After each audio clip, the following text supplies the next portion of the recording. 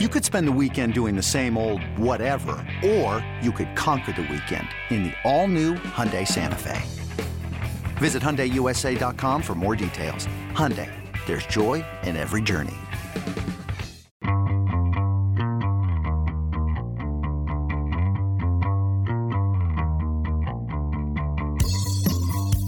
Hey everybody, this is Richard Deitch and welcome to the Sports Media Podcast. My producers are Patrick Antonetti and Sean Cherry.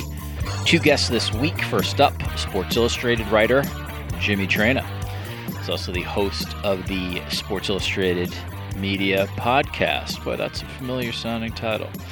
Jimmy Traina, of course, writes the Train of Thoughts column as well at Sports Illustrated, and we get into a number of things in this one on state of NFL broadcasting and the Monday Night Football booth and AEW versus WWE. Peyton Manning is a broadcaster. It's a lot of sports media talk. So hopefully you'll enjoy that. He is followed by Jane McManus, the director of the Marist Center for Sports Communication. She also writes as a columnist for Deadspin and was a longtime ESPN staffer as well. Jane and I taught together at the Graduate School of Journalism at Columbia, and we get into the coverage of college football during the pandemic, how the young people in her program look at sports journalism, and naturally what she thinks of the ESPN layoffs and many journalists leaving that place over the last 3 to 5 years. So Jimmy Traina first, followed by Jane McManus, coming up on the Sports Media Podcast. All right, as I said at the top, Jimmy Traina writes the Hot Clicks column for Sports Illustrated, SI.com what? Technically. Hot Clicks? What is it called? It's called Train of Thoughts. Oh, Train of Thoughts, I'm sorry. I haven't written Hot Clicks since 2013. I know. At the top of the podcast, it'll be correct. Jimmy Traina writes the Train of Thoughts column for SI.com, and he is the host of the SI Media Podcast. I've not heard of that, Jimmy, so if that's a new podcast, I'd like to talk about that. And Sure. he is he's a longtime Sports Illustrated staffer, as well as a former Fox Sports staffer, and he joins me on the Sports Media Podcast. Jimmy, how are you? I'm hanging in there. I want to talk about. Let me give some promotion to the Sports Illustrated Media Podcast, which Oh God. you know, if we drop the comedy here, I think people know obviously that before I left Sports Illustrated, I started that, and you have taken it over and have done a fantastic job of not changing, I should say, but morphing it into your interests. So the podcast has gone from what I would say was very much straight sports media for the most part, Right. to your interests, wrestling. We saw The Undertaker on there. It's a big get. John Cena did a very memorable interview with you. You do a lot of Yep. New York City media stuff, the Mike Francesa, Chris Russo kind of thing. And then you still do your traditional sort of sports media Right. discussions. So let me ask you this. How have you found the sort of the shift in content that you've done? Like, did you do that for personal reasons because you just need to talk about that, or do you think that was a good sort of strategy to get more downloads, et cetera? Okay. A few things here. I want to address everything you said. I just want to be clear when you say that, I took over the SI Media Podcast that you created and did a great job creating. It was only because not just a lot of people created that. I was part of that. Let's be clear here. Beth Marston, Ben Eagle should get some credit on that as well. But I'm just saying you left Sports Illustrated and Dan Bloom. I feel like Dan Bloom should get some credit too, if you remember that guy. I don't even know who that is. So okay, go ahead. You started it. You created it. Right. Turned it into something that a lot of people listen to. You left for The Athletic, and SI came to me and asked me to take it over. I don't want the people to think like I was angling to take it over from you. Feels like a little bit of Steve Young, Joe Montana-ish kind of feel to it, but okay, I'm going to trust you on this. Right. Number two, about the wrestling, didn't you have wrestling people on the podcast as well? That's not Paul really Heyman. like Paul unique Heyman, to me. for sure. Renee Young. Conrad Thompson. Never Conrad Thompson. That's true. Although I feel like Conrad Thompson, who for listeners who don't know who he is, he has 5 very, very successful wrestling podcasts that are nostalgia. So he has Jim Ross and Arn Anderson and Eric Bischoff, Tony Schiavone, people talking about previous wrestling. But I feel like, Jimmy, that Conrad is as much, don't you think he's as much sort of a media story as he is a wrestling story? Yes. I mean, the Undertaker, Roman Reigns. By the way, I'm not criticizing you for this. I know. These are amazing gets. These are great gets, but that's very straight wrestling. Yeah. Well, I will say this. What I used to try to do pre-pandemic and COVID and taping the podcast from home is if I did have a wrestling guest, I would also try to have a media guest. I wouldn't try to just have a solo wrestling guest. But given COVID, taping from home, a lot of restrictions, it's harder to do the double guest thing. So that's really, I mean, if you look back pre-COVID, I rarely would just have a straight-up wrestling guest. There'd always be someone else on. So, and then to answer your question, I mean, listen, I think anybody who does a podcast, whether they're starting on their own, taking over from someone, as this was the case, I mean, your likes and interests are going to come to the forefront. I mean, I'm not, as into maybe interviewing, the 8th ranked Sports Center anchor like you are. I would actually like to do way more celebrities, entertainers. So do it. Who's stopping you? Well, there's listen, most of the people who listen to that podcast are listening for sports media stuff. But like, for instance, like if you noticed, I don't know, a couple of weeks ago, like Matthew McConaughey was literally on every podcast in America for about 2 weeks. I don't know if you were pitched him or not. No, I was not pitched him. Right. But he probably did 50 sports podcasts in a 2-week span. Like, I don't want guys like that who are doing the rounds, but it would also, if I did get pitched him, I don't know if the SI higher-ups would be like, okay, so you're doing the SI Media podcast and your only guest is Matthew McConaughey. It's like, maybe that's a bad example because he's a big name, but he has nothing to do with sports, nothing to do with media. I would like to do people like that and have them on, but I think you still have to mix in, you'd have to maybe double guest it and have someone from media on. So. So here's something this is interesting to me. By the way, it's going to be interesting, 6 people, but whatever.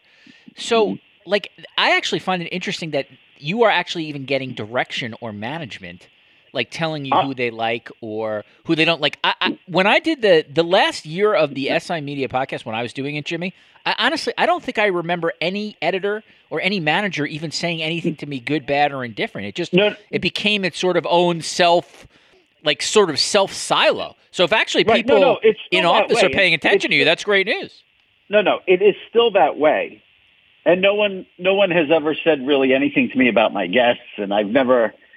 I mean, I pretty much do what I want. I don't get any feedback like that at all, or criticisms.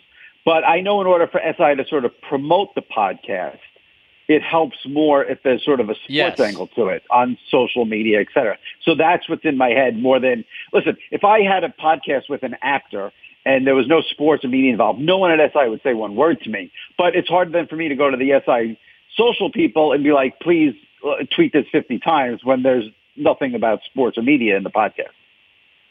Right. I will say, though, it is the one thing, at least in my experience, that I found is, 2020 has been I don't know if it's a challenging year for the Joe Rogans of the world and the Barstools and the Simmonses, et cetera. But I think in our little world it is, because we, or at least I should only speak from my experience, you do.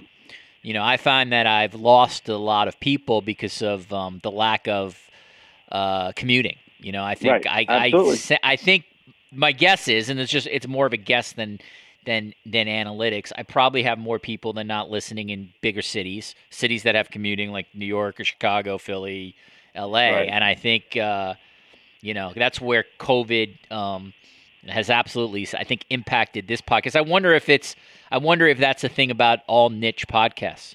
If the commuting angle really hurts a niche podcast as opposed to one of these gigantic mega podcasts that have, millions of listeners anyway. So if you hemorrhage 100,000, you're still going to get pretty good numbers. Listen, no commuting, way, way, way less people in gyms where I know a lot of people would listen, working out. I didn't think about that. It's good. People at home with kids doing virtual school from home. Parents need to be on top of their kids doing the schoolwork. Not easy to put headphones on, listen to a podcast. And I don't, maybe this is just me.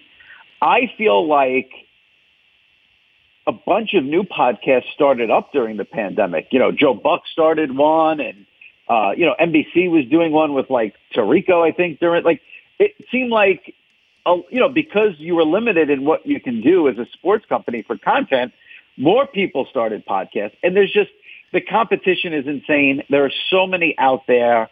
I don't know how you break through right now without, some massive media company behind you to push everything. But I find there's just, if you are on Twitter all day like we are, I mean, every 5 minutes, it's like, here's my podcast, here's my podcast, here's my podcast. Right. I don't, it's, if I was just, a regular consumer, I'd be overwhelmed by it all. I mean, I don't know how you pick what you listen to.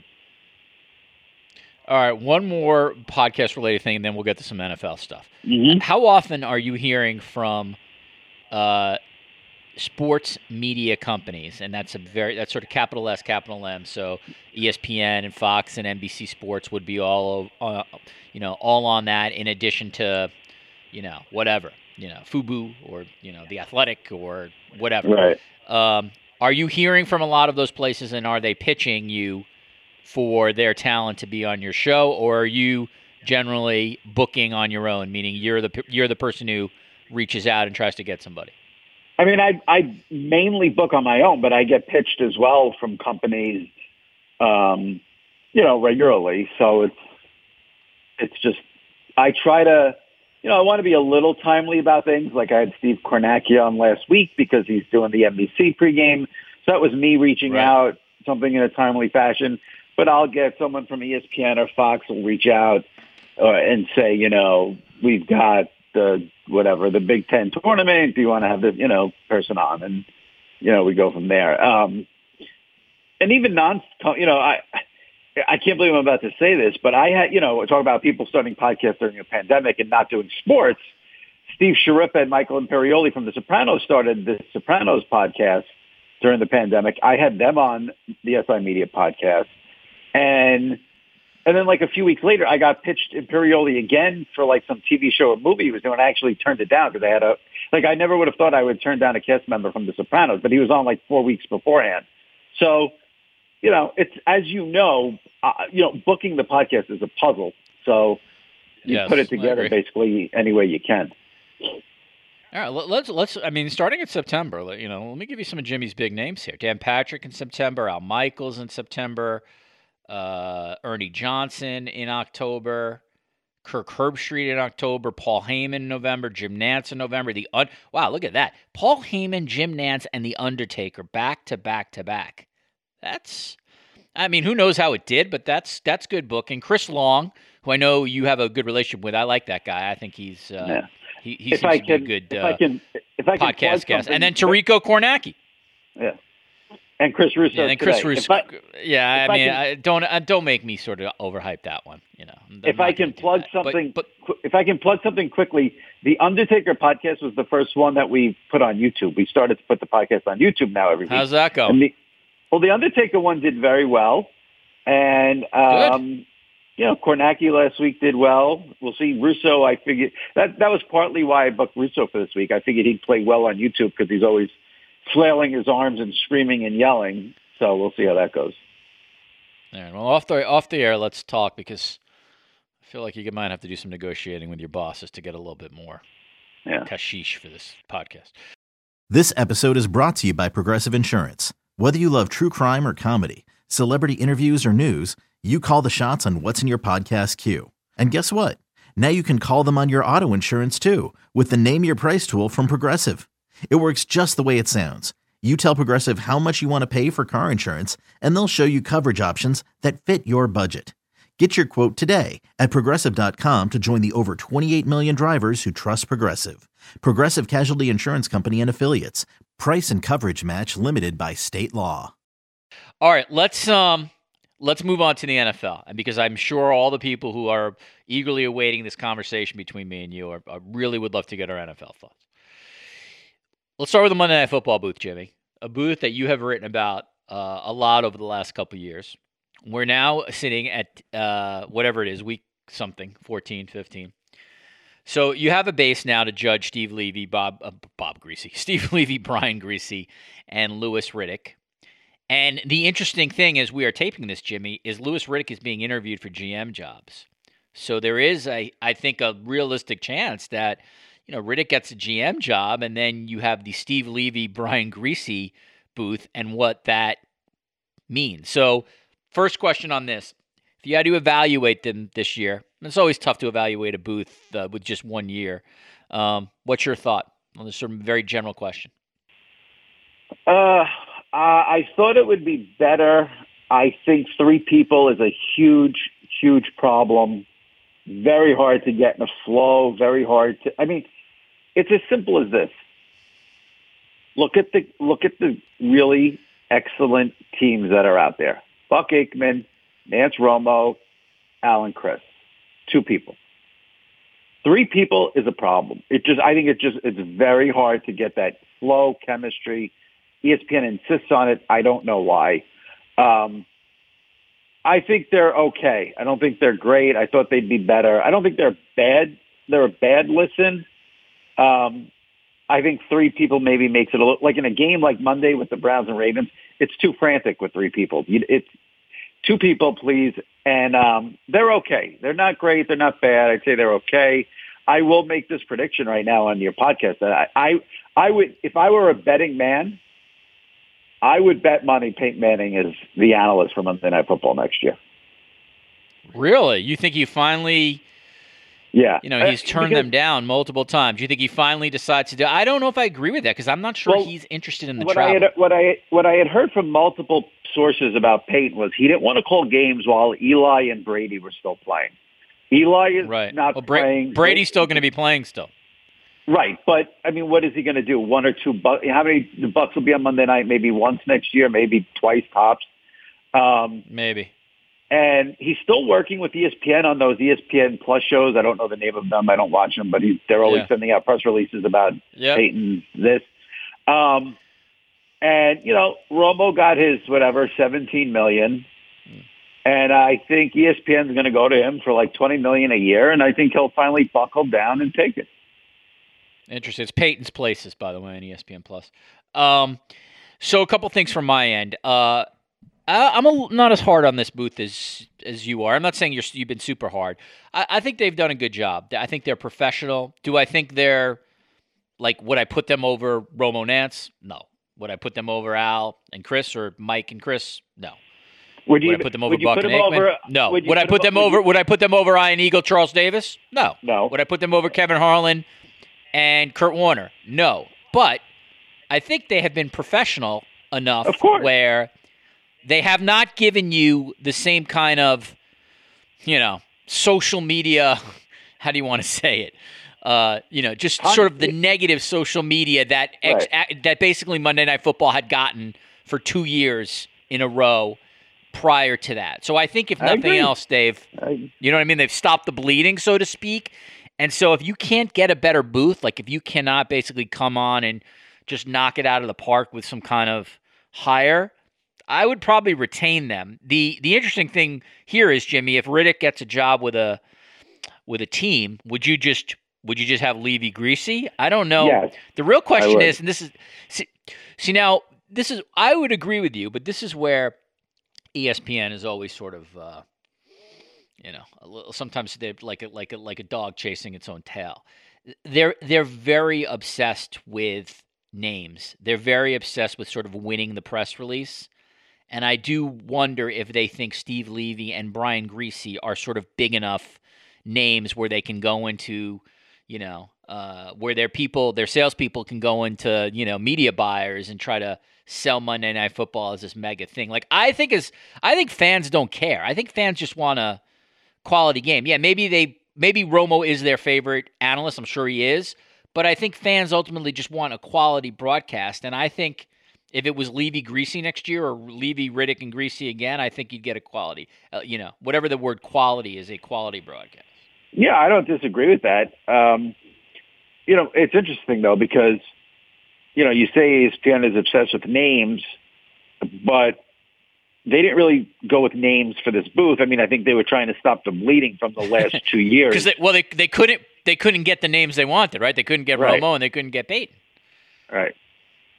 So they were going for him. But yeah, I know. Yeah, the interesting thing there is Steve Levy, in that there's probably very few play-by-play people who would sort of fall under like quote unquote names. Like I think Nance you would say is right, and Michaels, Tirico, Buck. But once you get past like that group, I don't know if there's any play-by-play announcer who is so marketable that it's a difference maker. Like again, I think me and you are in agreement with this, Jimmy.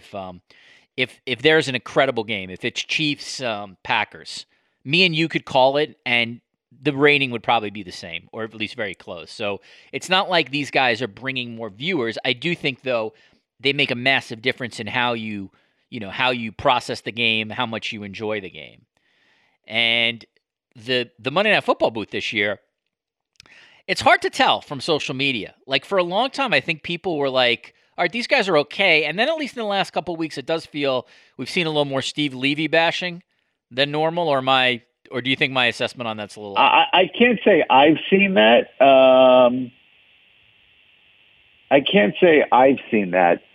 But I think they've pretty much, stop the bleeding when it comes to getting bashed on social media. I haven't seen too much because, like I said, I think they're okay. I think they're fine. They're not.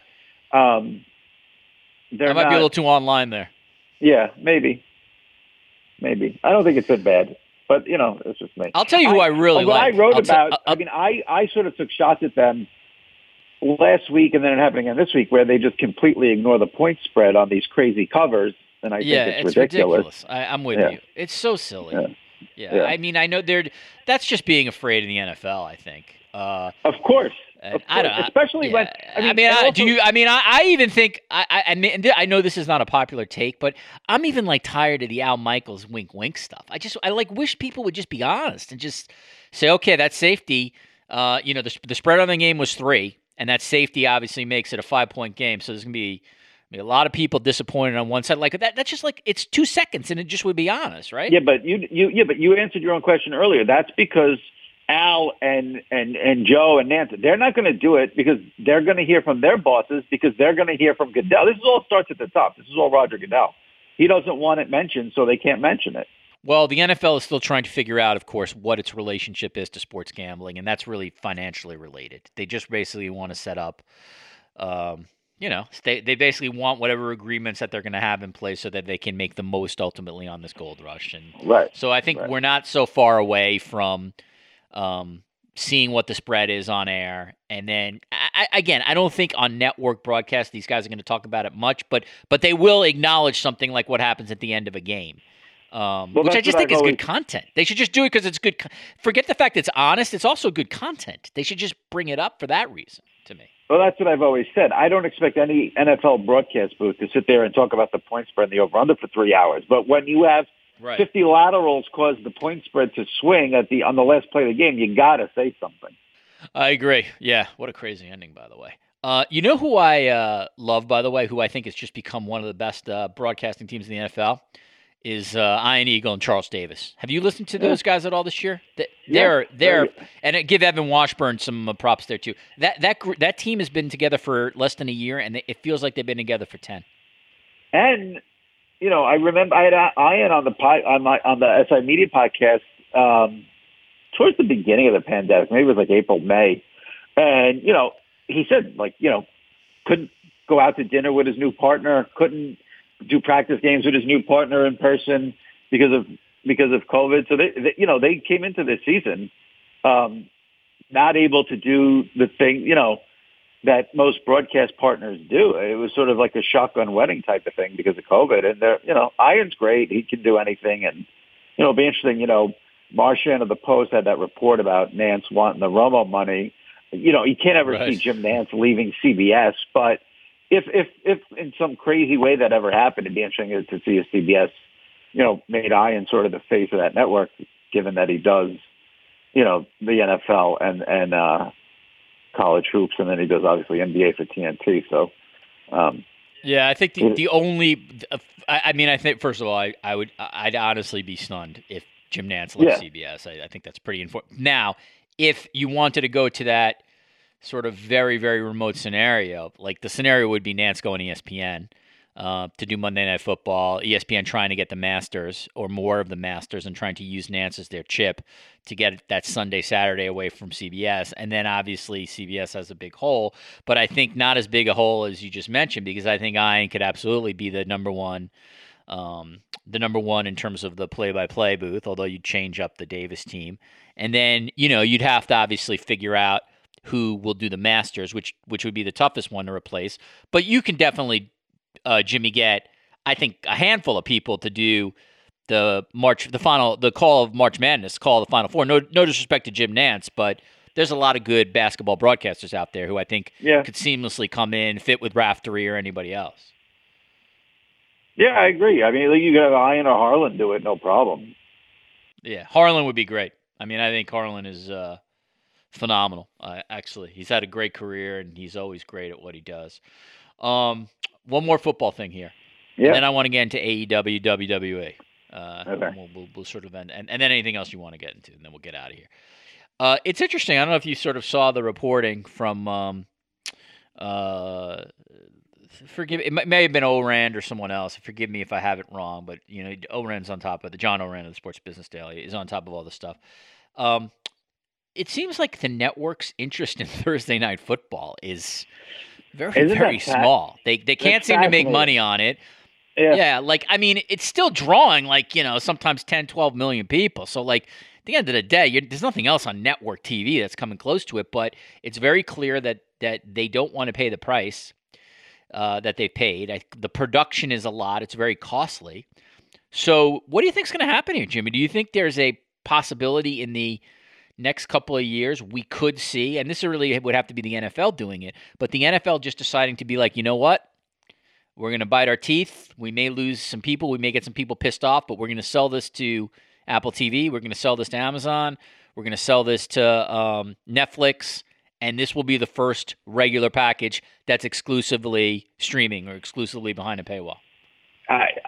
In a way, I'm glad you brought this up, and in a way, I'm not glad you brought it up because I'm glad you brought it up because I'm with you. I think this is I don't understand what is going on here that nobody wants Thursday Night Football.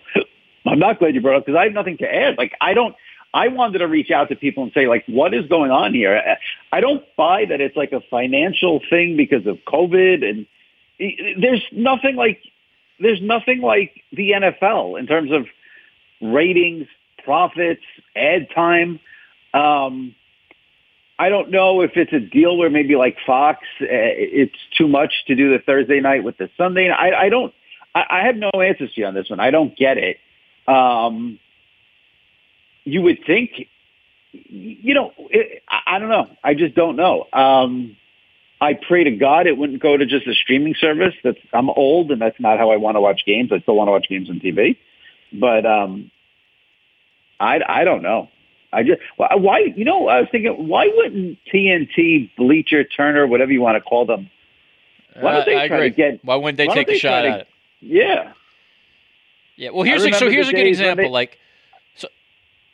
didn't mean to interrupt. I was going to say this. So, I'm with you on this. This week, Patriots-Raiders was the Thursday night game. Did Chargers. 13? Well, it was also Chargers. I'm sorry. No. Simulcast. Patriots-Rams. Patriots-Rams. I'm sorry. Simulcast on Fox too. But 13.64 million. That's a real rating. I mean, that's a big rating.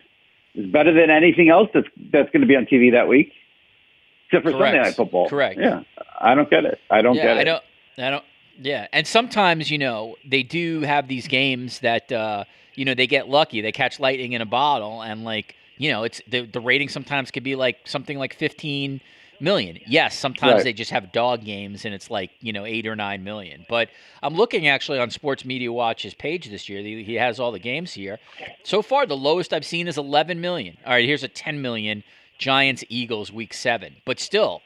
that's the lowest so far that I wasn't that going I've against seen. that was going against the debate, I think, if I'm not mistaken. Oh, maybe that's the case. Okay, and then so here you go. You have Week 5 Bucks Bears. So you have Tom Brady, and then you have the Bears, which is a big market team, $14.71 million. I mean, that's that's not so far from the Sunday Night Football game that week. Yeah, that Giant Eagle game went up against one of the debates, I believe. So okay, so there you go.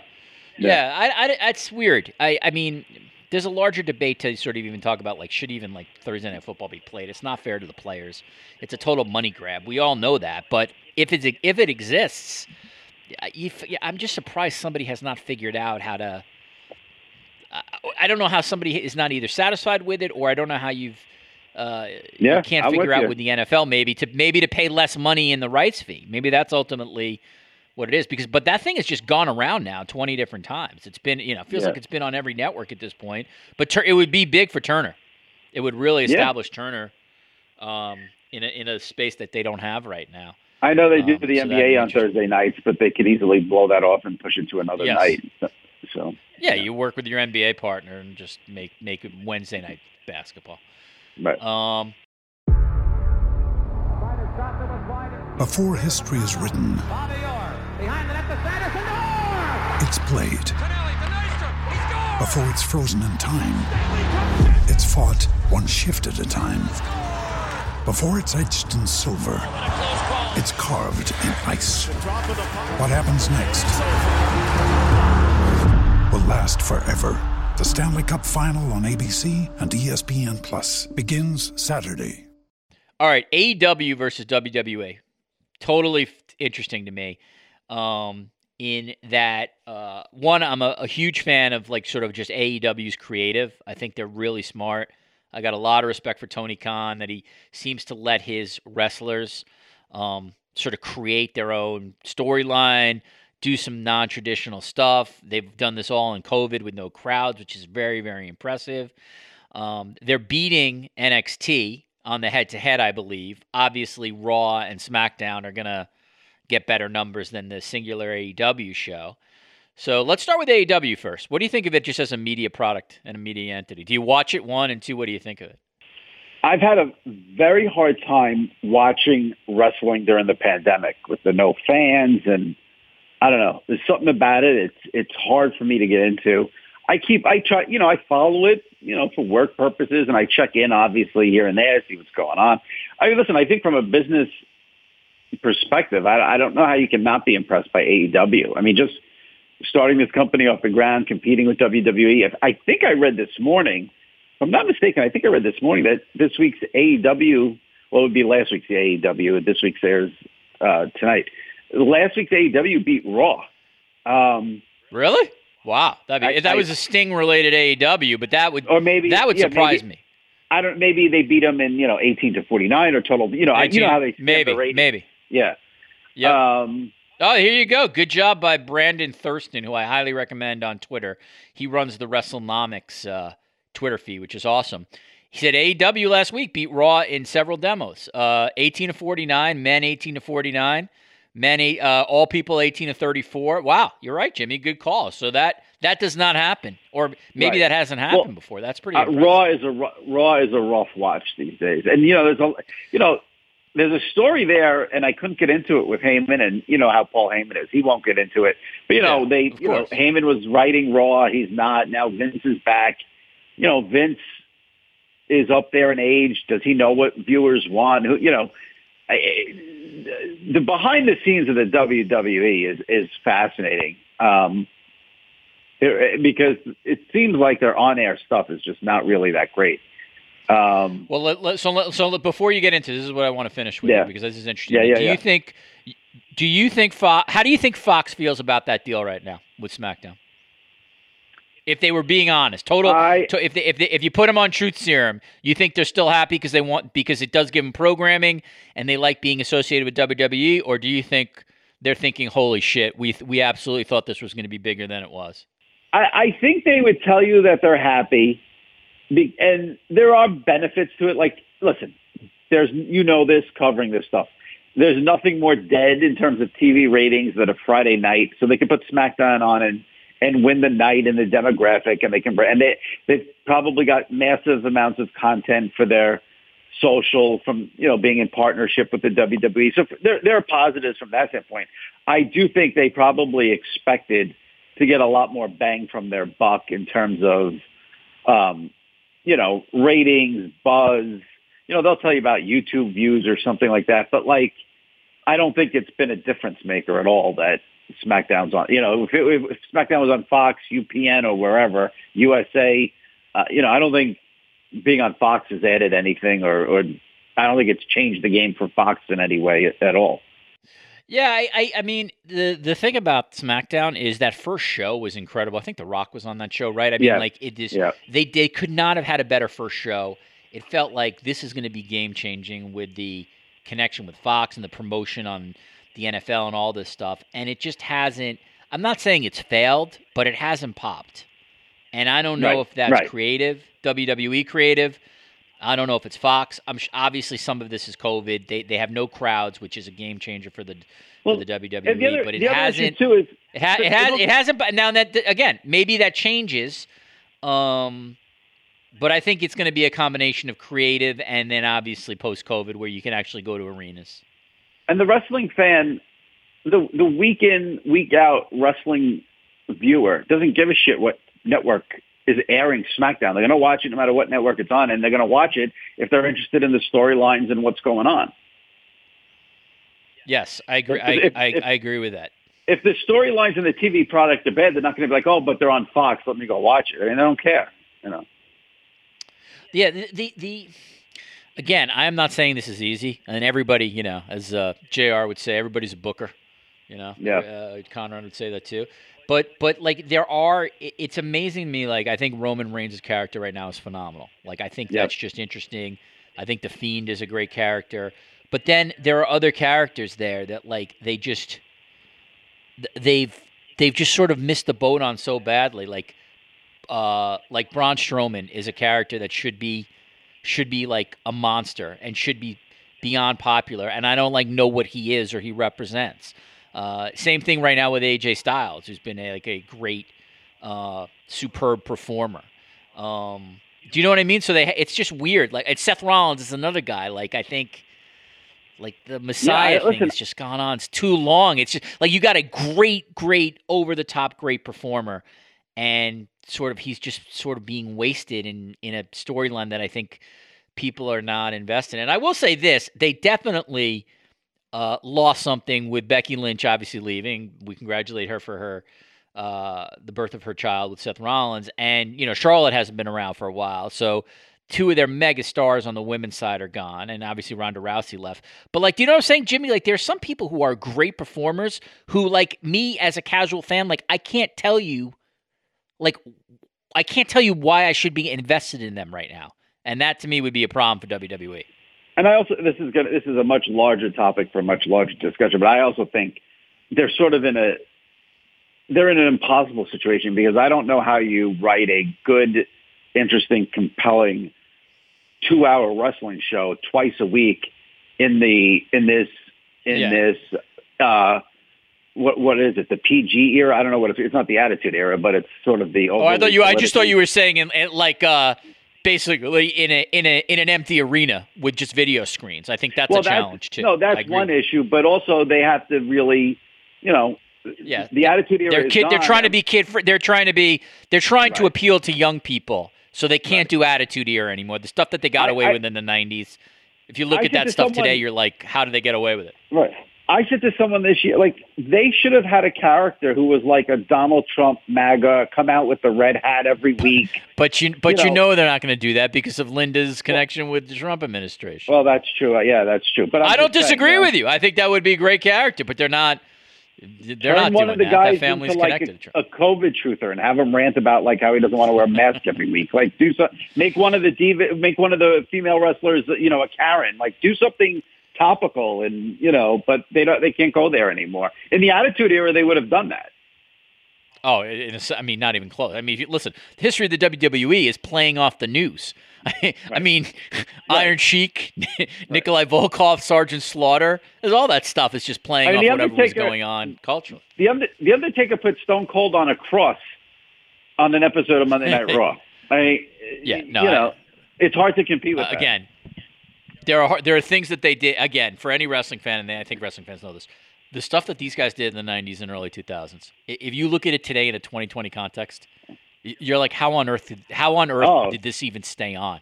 Right. I mean, sexism, racism, I mean, just like a shit show of the highest order. So in that sense, they're better. I think they have morphed into a sort of a better company. But yes, it does then limit you. You can't do Car Crash TV every week. Right. All right. Is there anything else you want to add before we get out of here? That was a good discussion. Are we not going to talk about Venezuela rigging the Dominion machines? I have not talked about politics on this podcast in a long time. Oh, really? Or if ever. Yeah, I mean, what do you want me to tell you? Like, what do I think of the 6-state conspiracy that involves Hugo Chavez, George Soros, and and Rigel 7 from Star Trek? I mean, it's. Now, as someone who loves the United States of America, I do live in Toronto, as everybody listening to this podcast knows. But obviously, I vote in the States. I pay taxes in the States. It's just, and I get that we are in a polarized time. I understand that, and I don't think, unfortunately, it's gonna be healing anytime soon. I think I remained stunned, not just disappointed, but stunned, Jimmy, that there are people who sort of, I think, are so, what's the word I'm looking for? Radicalized, that they can't even step back and sort of think about what kind of conspiracy would have had to have happened to pull off some of the things that are being alleged. So I know you're in Canada. Did the Democrats not use Canada to dump the ballots in the rivers and the lakes up there, or did we only do that in the United States of America? Lake Michigan, Lake Ontario? I mean, yeah, I guess you got to get the Coast Guard to check it out. Yeah, again. I mean, I know I bought my ballot from my mailman, which was another thing that, because that. I'll just say this. I don't want to get into it either, but I'll just say this. The single best line I've heard since the election. Right. Came from the great Howard Stern on Sirius XM, who basically said the day after the election, or maybe the week after the election, the bottom line is that right now in the United States of America, half the country is whack pack. And it's true. Oof. I don't want to think like that. I'm not. I mean, if it's half, we're done. Let's hope it's not. 73 million. Half. But by the way, yeah, I know. Trust me, I know. What do you? I mean, maybe this is more funny than not, or morbid funny. But like, if we are the Seattle Kraken, like, how are you feeling about that nickname right now? Yeah, that was a weird nickname to begin with. Yeah, maybe nobody's gonna care. But yeah, I mean, listen, I trust me. When I see the news sometimes, and certainly on social media, which I don't even recommend. Obviously, both of us are on too much. It is just incredible what you see out there. It's like. Yeah, I mean, it's like the History Channel's conspiracy shows coming to life. Everything's a conspiracy. Everything's a conspiracy. Yeah. Everything. Do you still listen to Howard? Do you have Sirius still? I would say very intermittently. But I did happen to hear him. I did hear his announcement that he was staying, and someone told me I should. This is actually, maybe even this happened today. Someone told me I should listen to this George Clooney interview, which I heard somebody told me. It was very good. It was very, very good. Check that out. So I tell you, if Clooney's honest, if Clooney's honest, which I think he is as an interview, I think he's probably got some amazing things to talk about because he's a very bright guy who's had an amazing acting career. No, he was good. Talked a lot about pranks he's done over the years and all that stuff. But how about Howard? There's so much out there about Howard's change, sell out, this, that. He had Paul McCartney on yesterday. Paul McCartney yesterday, George Clooney today. I think Sirius XM is more than happy with the show Howard's doing. But I don't think yeah, I agree with you. Here's the thing with Stern. I mean, the people who want him to go back to the lesbian dial-a-date days, like he's never going back to that. It's over. But the value of him is that he is so famous and he has established such a brand that he is probably among the handful of radio people who can get a George Clooney or a Paul McCartney or a Nicole Kidman, like, to walk in the studio and actually reveal some things that they never revealed. I mean, other than The Breakfast Club, like, I don't know, maybe Rogan, although I think people will, not as many people will go on Rogan anymore. Do you know what I'm saying, Jimmy? There's less than 5 people in the world who could get that level of star to come on and not just do a bullshit interview. That's his value to Sirius to me. It's, the Whack Pack stuff will always be funny, and, Benji and JD and all those guys, but, like, I think that's where his, like, sort of financial value lies, in that there's just very few people who can get that kind of level of celebrity to come in and to do an hour, and actually be revealing. The trade-off that he made, I think he had to make. He's a 60-something-year-old man, right? He's 67 you can't be doing the shit he did at 40 or 30. You Right. eventually become a caricature. You're done if you do that. I agree. Nice deal. Works 3 days a week. What's the corona situation where you are? Like, it's crazy here again in the United States. Obviously, New York City is another. What is it? Well, yeah. So you it's are? here. We'll end it on this because I know my producers they have to go. So it's Toronto and Ontario have the same issues that the States does. COVID is going the wrong direction.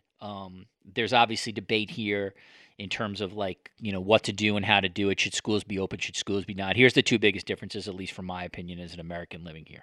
One, not everything is polarized. Right. In fact, and while there is a little bit of that, it's not the dominant storyline. So people can sort of still be reasonable. There's not protests all over the place, like I'm not wearing my masks. Two, health officials still, for the most part, have a lot of respect and trust, so people will listen to health officials, which is huge. Although, again, some health officials certainly face criticism for whether they've been tough enough on this. And so here's the last part, Jimmy. It's just all scaled down. 37 million people in Canada versus 330 million in the States, right? Right. 2.5 million people in Toronto area versus New York. So I'll give you an example, and you can compare it to your own world. Today in Ontario, they went over 2,000 cases for the first time in a long time. And Toronto has been sitting around 600 cases or so. So people around here are losing their mind. They're like, "Oh my God, this is horrible." But I'd imagine compared to the numbers that you've seen, right? Those would be low. Those are nothing. Yeah, that's nothing. Correct. Yeah. So that's the difference. Sadly. It's all perception. So people here are like, feel like, "Oh my God, we got to close everything down because we hit over the 2,000 mark." I think as an American, I have more perspective. I like, I'll go online and I'll see, like, holy shit, look at these numbers in North Dakota. Right. And I'm like, wow, that's the deal. So I got you. Yeah, we're all dealing with it though. All right. Stay safe up there. Jimmy Traina writes the Traina Thoughts column on SI.com, and he's the host of the SI Media Podcast. Go listen to the podcast, give it an excellent review. I was never really mad at Jimmy. I have my issues with some people at SI on this podcast, but not Jimmy. And we have wish our for other Jimmy's issues success besides the podcast. Yeah, that's true. That's true. Yeah. And no, I want this to continue. Hopefully this continues long after Jimmy's gone, whenever that happens. The reviews are funny because I always forget that there's a review thing. And then once every 4 months, I'll read them.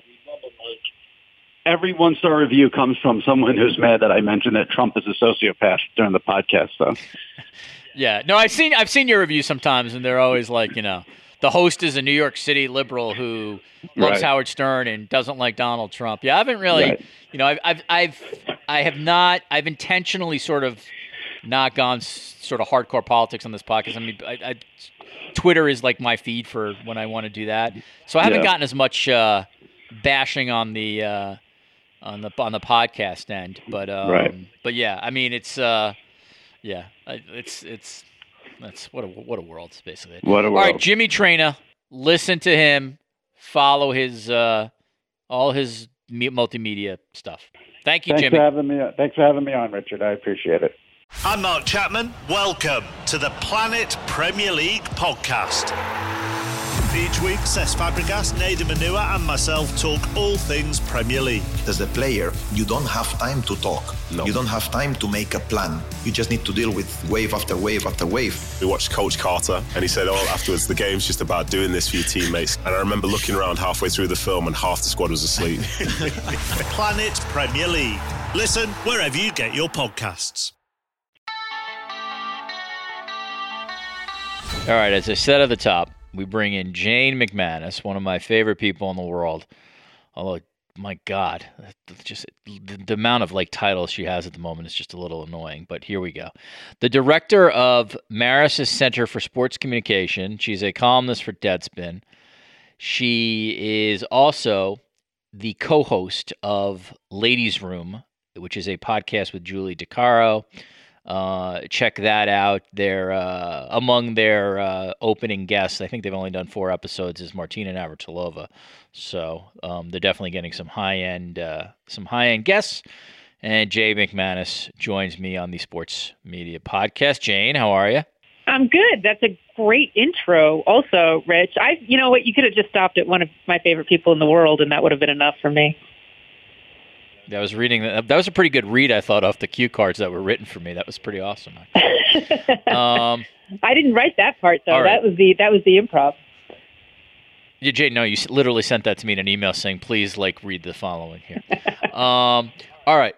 So let's start with this, Jane. One of the things, if people who follow Jane on Twitter, it's at Jane Sports. Jane, you have. You've been very vocal about how you feel about college football being played during the pandemic, and this is obviously an issue that that's been really interesting, sort of media-wise. I would argue it's a little tricky for the college football press to cover, and let me tell you why. And you're certainly welcome to counter, because on the one hand, their livelihood is based on the game and the sport and the game's playing. And so, you want to cover the sport sort of the way you have. And then on the other hand, of course, there is certainly a philosophical and moral argument as to why these games are being played at all. What I've said, I'm not sure I've said this on this podcast, but I've certainly said it online, and I've certainly said it on the radio show in Toronto, is to me, what's the most outrageous of this is that these are essential workers. They're not student athletes. They're essential workers. And thus, it's infuriating that they're not paid for this. I have no problems with the pros playing. To me, that's an adult decision. You're compensated for taking that health risk. In this case, these guys are just going out there at the to financially take care of television contracts for conferences and the money that floats into athletic departments. The counter argument, which I've heard certainly from coaches and people I respect, is, well, the safest place for them on earth will be on campus. And so if they do happen to contract COVID-19, we have world-class medical facilities, and they will be treated here better than they could be outside of here. So that's my whole long setup, Jane. Where do you stand on this, and why has this been such a passionate issue for you?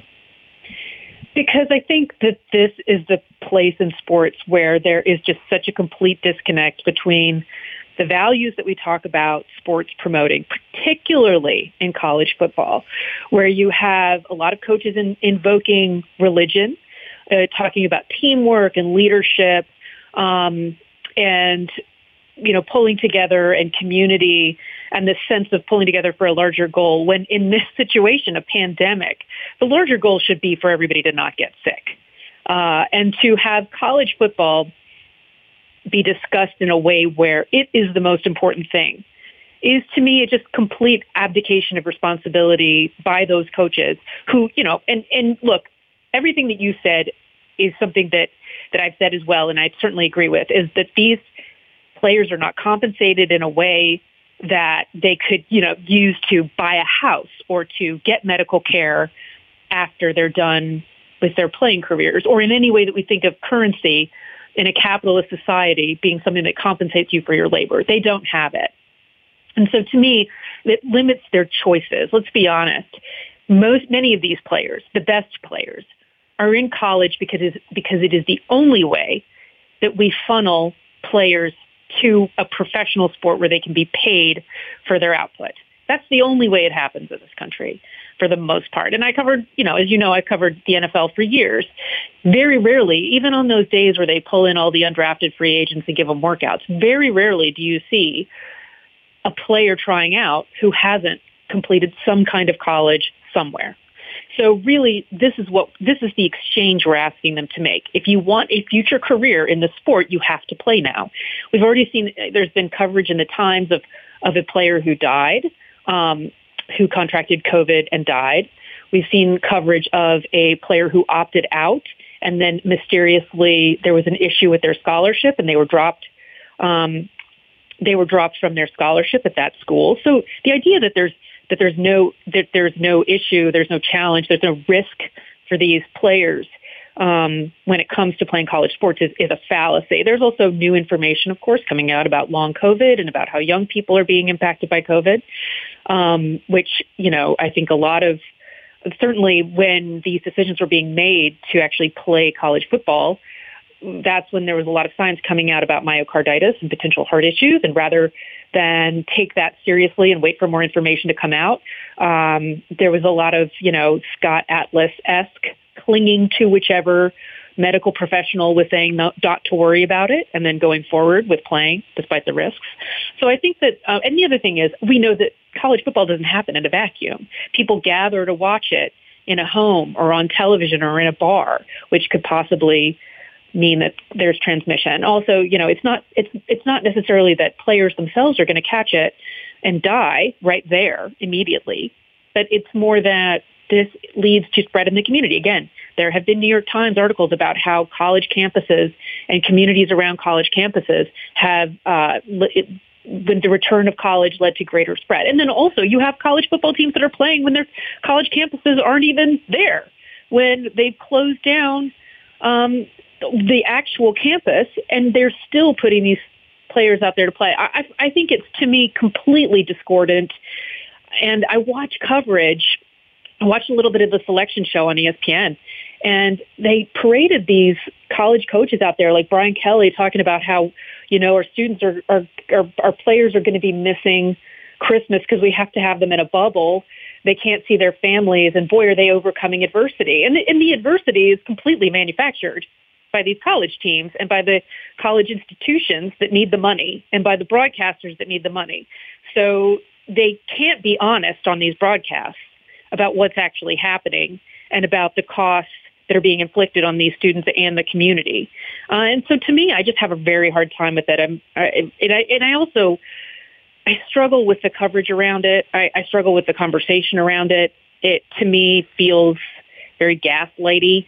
And I don't know. I'm really struggling with college football as a concept this year.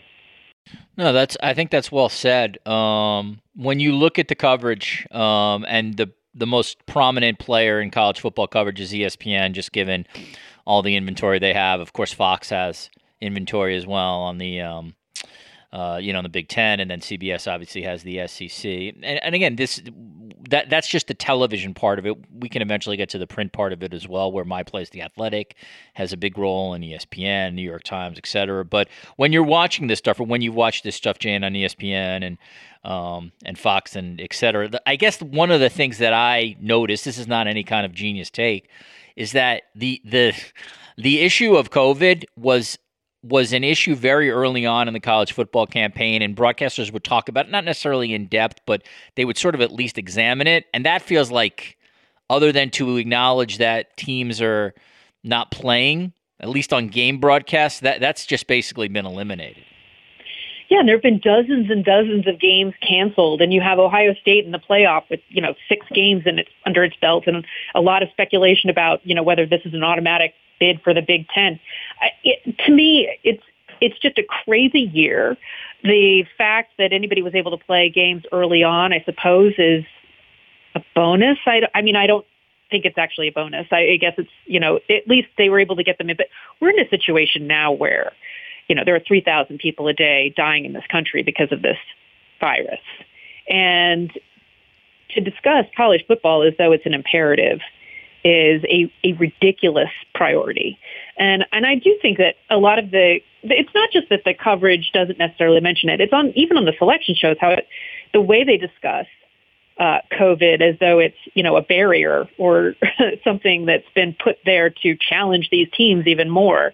It's offensive. And there's a real problem. I mean, having worked for ESPN, nobody comes out and tells you, you can't talk about these particular issues because we're a broadcaster. But they may say things like, we don't want to get to that too much in depth. I mean, say something about it, but then move on. Those are the types of things. And so as a broadcaster, that your job is dependent on the playing of these games. The same with you if you're a writer. And you mentioned your place. I mean, Nicole Auerbach is somebody who's done, I think, a terrific job being a news reporter who covers reality and the facts, and also being a sports reporter who covers the games and competition. I mean, and I think that's what everybody is required to be in this particular era. I mean, when we get a couple of years out of this and colleges have to examine and broadcasters have to examine their role and what happened, and we have a better picture of what the long-term outcomes for, and we have, the names and the situations of people and players who have been, I fear that there are going to be many people who have been permanently affected. Their athletic careers have been permanently affected by either getting COVID and not being able to overcome it completely. I think, when we look back on this, it's going to be a pretty shameful period of time for the sports media. Do you, you sort of answered the question, but in a sense, are we not all hypocrites? Because this is the collective we in the sports media. On the one hand, I think, there's a lot of people who I think at their core know that it's just really not a wise idea to be playing. On the other hand, they love the sport, and when the sport is on in front of them, they'll celebrate the great plays, or they'll celebrate the the Heisman Trophy like achievements. And again, I'm not separating myself from this because I'm not the most ardent college football watcher. I certainly did that, or with the NBA bubble or the NHL bubble. So Jane, I wonder if in some sense everybody in this profession are hypocrites in some sense. Maybe the networks are the most hypocritical. And maybe some others are more hypocritical. But you know what I'm getting at, Jane? There's a cognitive dissonance in that we all sort of a lot of times will look the other way because we all enjoy the competition, or we enjoy the sport so much, or the achievement so much. See, I would separate out the different sports because I do feel like pro sports gave people an option of opting out. And they also, with the NBA bubble, they really did try to create a safe environment for players, coaches, staff, et cetera, and not having fans in. But I feel like that college football has kind of taken the maybe herd immunity works approach to putting on a spectacle in a pandemic, which is, well, let's just get everybody sick and then they'll all be better and we can just keep playing like normal. I really do feel like that's kind of the approach. There have been literally hundreds, if not thousands, of positive coronavirus diagnoses on these college teams, and that did not slow down anyone at all. And as a matter of fact, it seemed to be a strategy.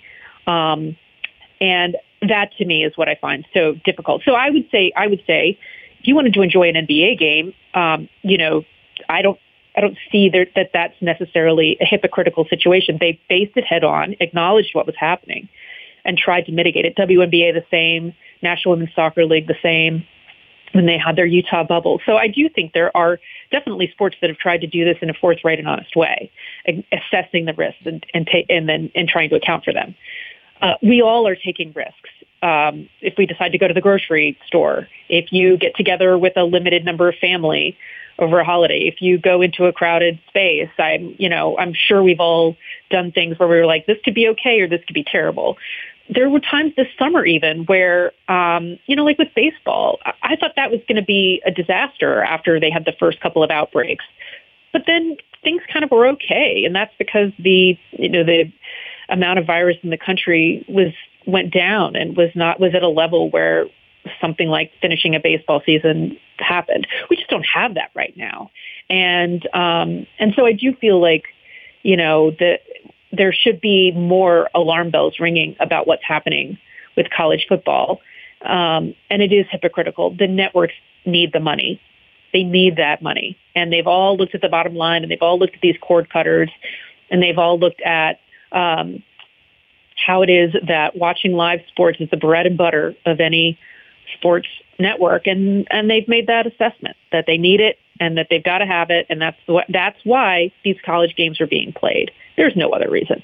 This idea that there's an imperative among students and college players to want to play is ridiculous. I also have an imperative to hug my family members. This is something that I don't do because I also don't want to spread a virus. The fact that that is not keeping any of these college teams is from playing these games or balancing that against the fact that we've made it so that these players have to want to play if they want to have a future career. I mean, it's a soup of I don't even know what to say. It's a complete outrage. Well, I think the players want to play, but that's not really the point. The point is that there are people charged with... They're forced to want to play. Yeah, there are people charged with protecting their better interests. That's the point to me. And of course, everybody wants to play. Like in an ideal universe, we all want to do X, but we're not in that universe right now. We're in a pandemic. So in that sense, I'm agreeing with you. You are the director at Marist Center for Sports Communication. So you're teaching right now students who hope to get into the sports media profession. When they see what's in front of them, Jane, in the middle of a pandemic, jobs and layoffs happening, like has their optimism been shaken? I don't doubt that their passion for wanting to do this is as high as it was for us when we were in school, but they're entering the field in conditions that are much different. What are your students telling you right now? Well, I feel particularly for my seniors who just recently graduated.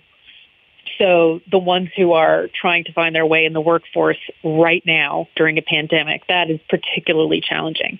So, the way that I look at the sports media business is that the way that it is at the moment is not the way that it always will be.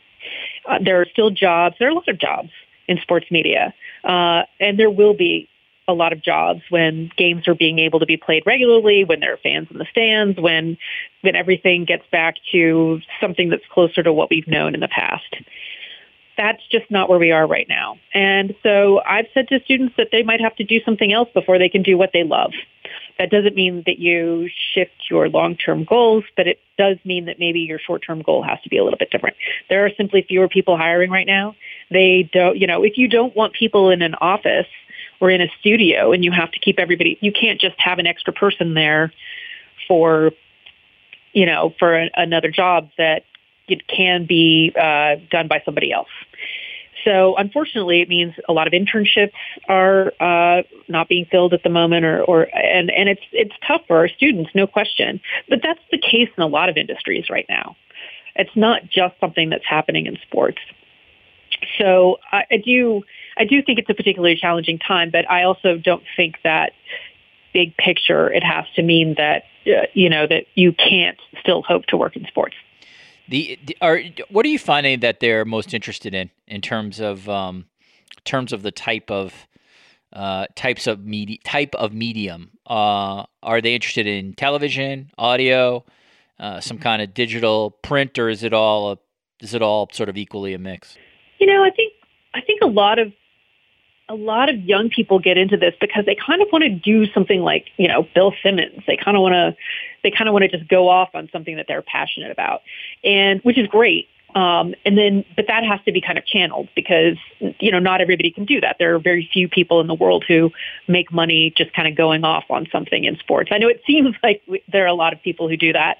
But really, there aren't that many. There are many more jobs of people who are working behind cameras or producing or, talking, getting the ideas going for whatever radio show or network show there's going to be. So there are a lot of positions. And I think what you have to do is kind of open up people's eyes to just how big the opportunities are and how varied the opportunities are and the skill sets that are needed in sports are. So it's kind of, I feel like when they get on campus, the idea is to kind of back them up, show them what the big picture of the sports media landscape is, and then have them kind of, pick another item from the menu and try to see where else their interest lies. Because I think, we only know what we see when we're growing up. That's who's on TV that we're hearing, who we're reading, if we're still reading, because not everybody is these days.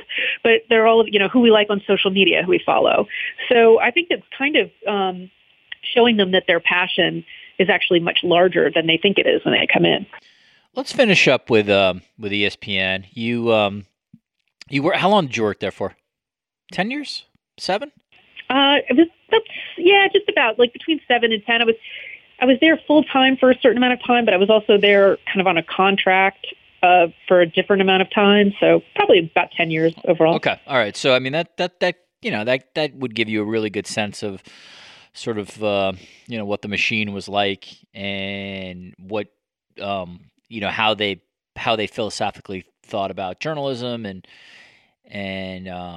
what it was like for you and other people who were, who had jobs that were not necessarily opinionist jobs, but were somewhere between reporting and opinion and journalistically, how would I sort of say it? Like journalistically inclined jobs.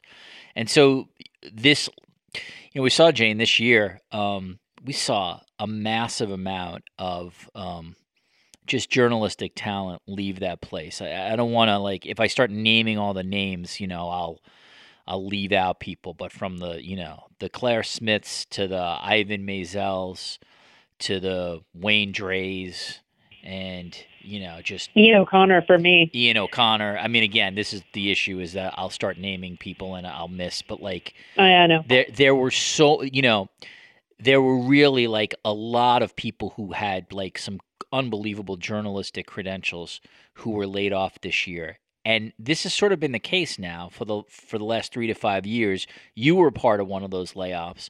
And again, have to be clear, there's obviously a lot of great people who remain from, the TJ Quinns, et cetera. Mm-hmm. But you look at that place. Jenna Janovy. Yeah, right, exactly. You look at that place today compared to where it was 4 or 5 years ago when you were working there. I have to be honest, it's stunning. It is stunning just to see the differences in people who had, traditional journalism backgrounds. And, it does have an impact. I understand ESPN wants to keep putting out all the sort of the great stuff that they've done, and I get all that. But you can't sort of spin this. OTL used to be on daily, you know what I mean? And it's not anymore. You look how many feature writers they used to have who were doing these long form journalistic stuff. They have a lot less. So when you look at your old employer, you have great insight into this. What do you see? Well, I see a reconfiguring of focus, and what is it that you're looking to have as your goal, and what's going to bring in the most revenue as a network. That's what I think is happening. And so I see the diminishment of things like, wholesale, getting rid of the magazine, OTL being downsized. I mean, those were your two kind of journalism beacons. And a lot of the stuff that was produced for the .com, the best of it would rise to either OTL or to the magazine. And without those platforms there, then, what are you producing some of that long form stuff for?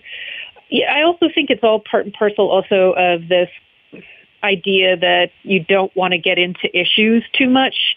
And obviously, after what happened with Jemele Hill and with Michael Smith, I think there's been a lot of, a lot of courage has gone.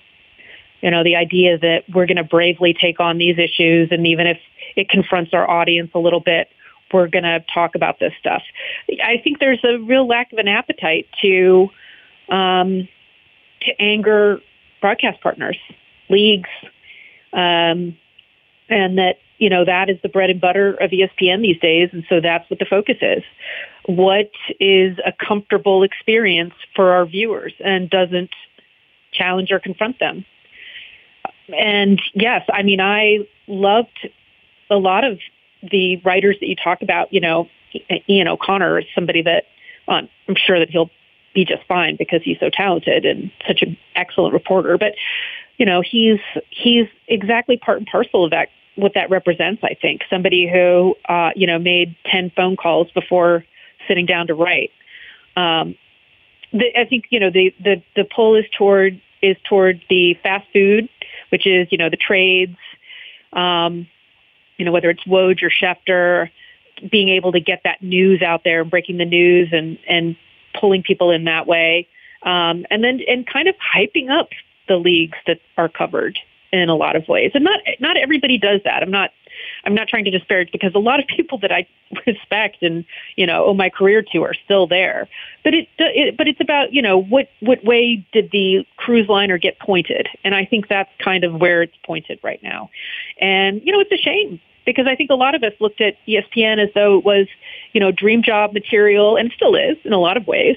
But where you were going to get the best of everything, because they had the resources and they could send somebody to Nepal for 2 months to do a story on a Sherpa and talk about that from an athletic point of view. And I just think, you don't have that kind of interest right now. Yeah. What's sort of troublesome here is that that was like the one, I shouldn't say the one place, but that was a place where you really felt like there would be mass hirings or mass staffing, and that people with all sorts of different kinds of skill set would have jobs there for a long time. And in the sense that they did. But I think I feel like you've hit it, is that what it feels like they're going to is that they're going to have the best in class in transactions. And whether it's Woj, Paxson obviously does a lot of different things, including features. But that's Schefter, obviously, in terms of breaking NFL news, et cetera. But it feels like that's now the template, and that's what they feel the value is going to be. I think they'll always have feature people, because it does. There'll be features on Game Day and there's features on SportsCenter. It's just, I think so much of that, those compared to what it was in the past, is going to be reduced. And I think you're right. I mean, every move I see ESPN make, I must admit in the back of my mind, Jane, it all feels like it's all an end game to get a better NFL package. And it's all an end game to get into the Super Bowl rotation. And that's what Jimmy Pitaro was charged with. And everything else sort of, in some sense, doesn't matter, beyond sort of rights inventory and making sure that the NFL is happy. And I don't know what ESPN is going to be heading forward. People who say ESPN is going to fold or it's done, that's just a foolish take. That's not going to be the case. But I don't know what it's going to be in 2030. I don't know if it's ESPN Plus is sort of what ESPN ultimately is, with some, maybe some fewer games remaining over the air on the old, what we used to think of the old ESPN. But I don't know. Yeah, I'm sort of rambling a little bit. Though, go ahead. Well, let me add though. I think after Pitaro, or if somebody else comes in, I think of how Connor Shell was able to come in and drive a lot of really great prestige projects, 30 for 30s, things like that, the podcast series, all of that.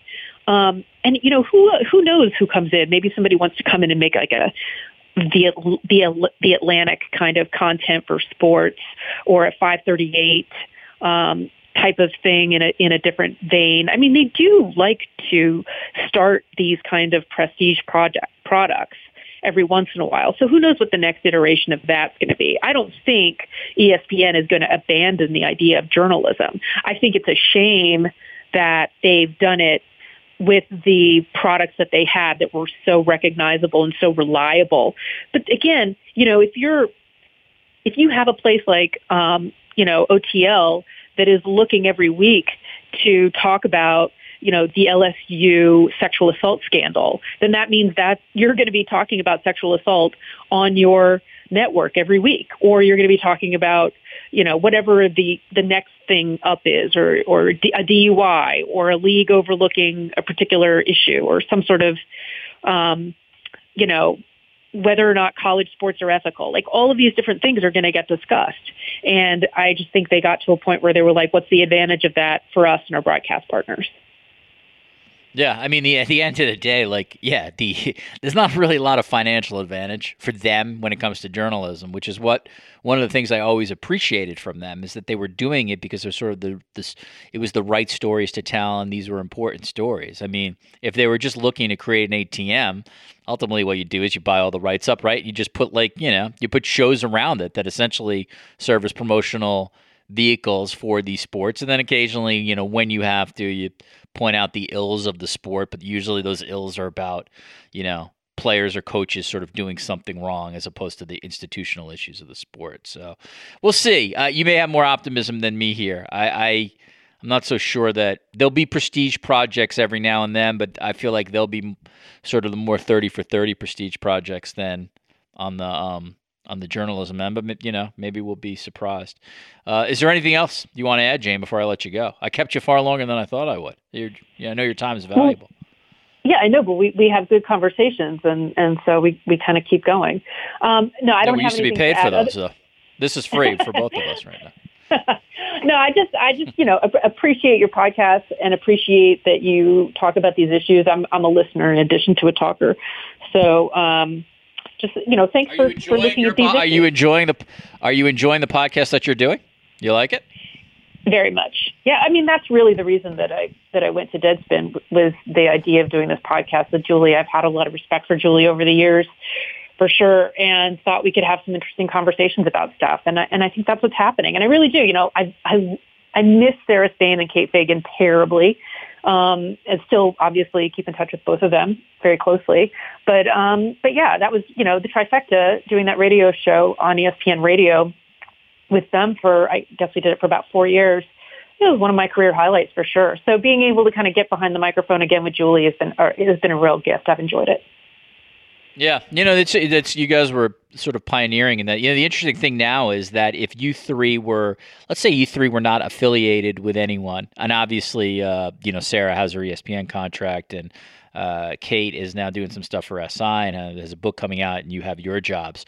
I think now you would actually be able to take you three and pitch like a podcast company and try to do it independently. Now you wouldn't have the distribution that ESPN does. It would take a while to obviously get some kind of audience, but that's sort of, at least, in 2020, that's the cool thing, is you don't necessarily need a mega place like ESPN to actually do something like that now. Now, you're helped by obviously their distribution and their marketing might, but that's kind of the cool thing of where we are is like the future does exist where you could actually independently do something like that, find your own audience, and eventually, build a podcast brand.